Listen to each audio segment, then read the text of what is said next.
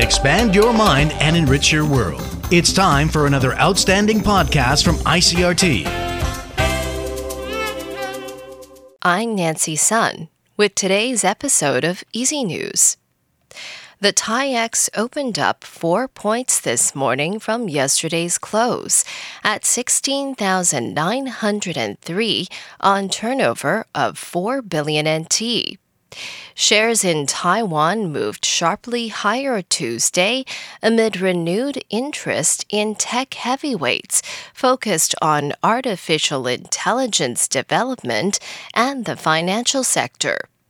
But old economy stocks were more mixed. 3 junior high school students drowned while swimming in a restricted area in Taoyuan. The Taoyuan City Fire Department says it received reports from residents yesterday that several teenage boys from a group of 7 had fallen into the water under the Xiaowulai Skywalk. Emergency workers were dispatched to the scene, but 3 of the boys were pulled from the water with no vital signs and later pronounced dead. Officials believe the boys had been caught in a whirlpool underwater and were unable to escape. The fire department says the spot where the drownings happened was restricted and emphasized that people should not enter the deep water zone. In international news, South Korea says North Korea has launched a ballistic missile towards the northeastern waters. South Korea's Joint Chiefs of Staff says the launch was made this morning, but gave no further details.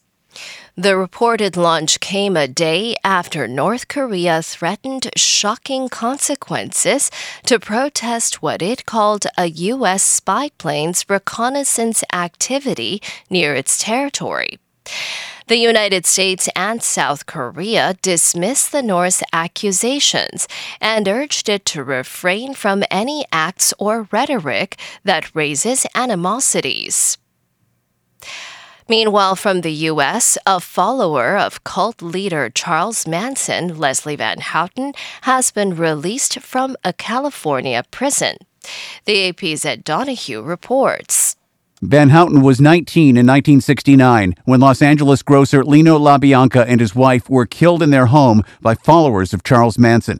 Van Houten later described holding Rosemary LaBianca down with a pillowcase over her head as others stabbed her. She later stabbed her as well. Van Houten had been recommended for parole 5 times since 2016. All those recommendations were denied by the governor at the time. She appeared here in 2010. As a rehabilitated woman, I would like to state that the insight I have gained is not meant to excuse any of my acts. Governor Gavin Newsom did not fight Van Houten's latest request for parole. Her attorney says Van Houten is still trying to get used to the idea this is real. She is expected to spend about a year at a halfway house. I'm Ed Donahue.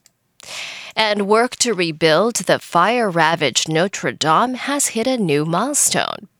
A crane hoisted massive oak trusses from a barge and onto the Notre Dame Cathedral as part of the operation to bring the Paris monument back to life by December 2024. The operation involving the trusses, each weighing up to 7.5 tons, drew crowds along a bridge over the river and its banks on Tuesday. France's transport minister says the sight of the trusses being placed on the cathedral was a magic moment for Parisians. Notre Dame was consumed by flames in 2019, and the French government determined it would be rebuilt using traditional techniques. And that was the I.C.R.T. news. Check in again tomorrow for our simplified version of the news, uploaded every day in the afternoon. Enjoy the rest of your day. I'm Nancy Sun.